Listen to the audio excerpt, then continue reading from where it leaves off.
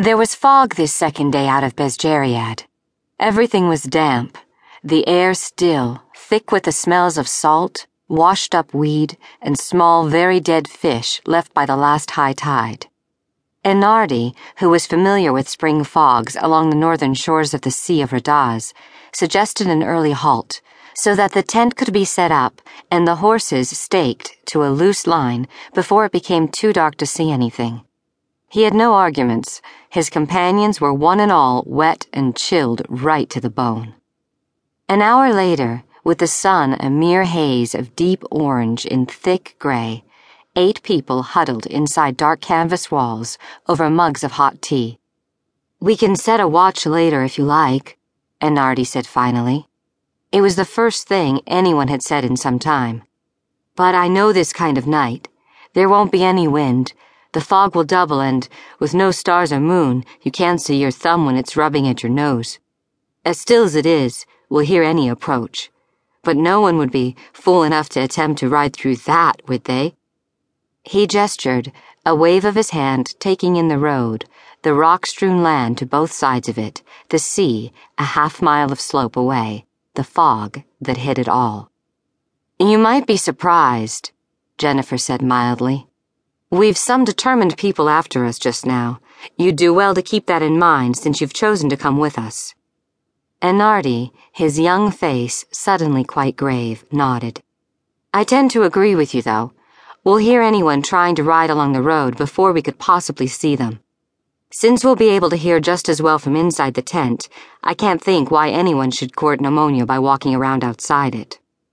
"We'll hear anyone provided they come by horse," Robin said. She shook her head. "I'm sorry I said that.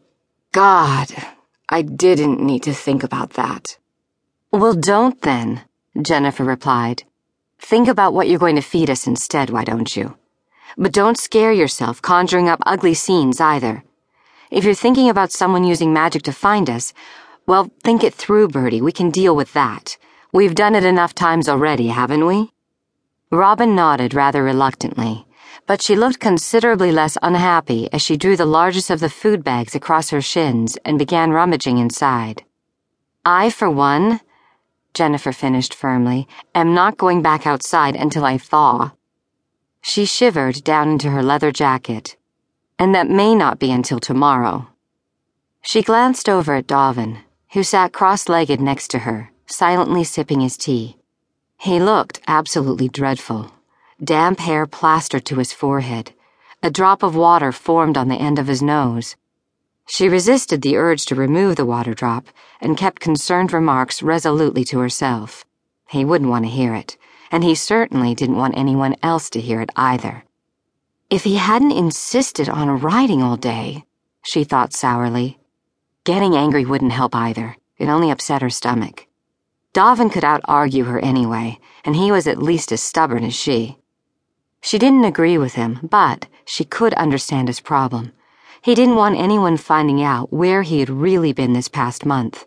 Didn't want them knowing that he'd been chained to the oar of a Lasanaki merchant ship, mistreated and beaten, until circumstances and luck had come together in Bez and frightened his owners into releasing him.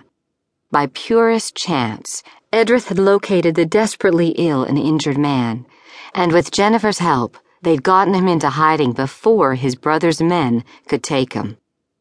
Once, she would have dismissed his attitude as macho posturing, but that wasn't all of it. Why? She asked herself. Because you wouldn't ever fall for a macho posturer?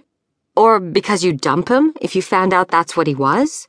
Or because she could sense the same reaction somewhere deep in her own guts? I might do the same if it were me. I'd want to bury it, pretend it never happened, just go on. She felt vaguely guilty, somehow responsible for his enslavement. I didn't want him to give us all his protective charms, even if I didn't have a reason for that. If he'd come with us. Instead, they'd left Sikri, heading south across rough country for Bezjeriad, while Davin went home all unaware to find his father awaiting him with Lasanaki slave buyers and a bag of coin.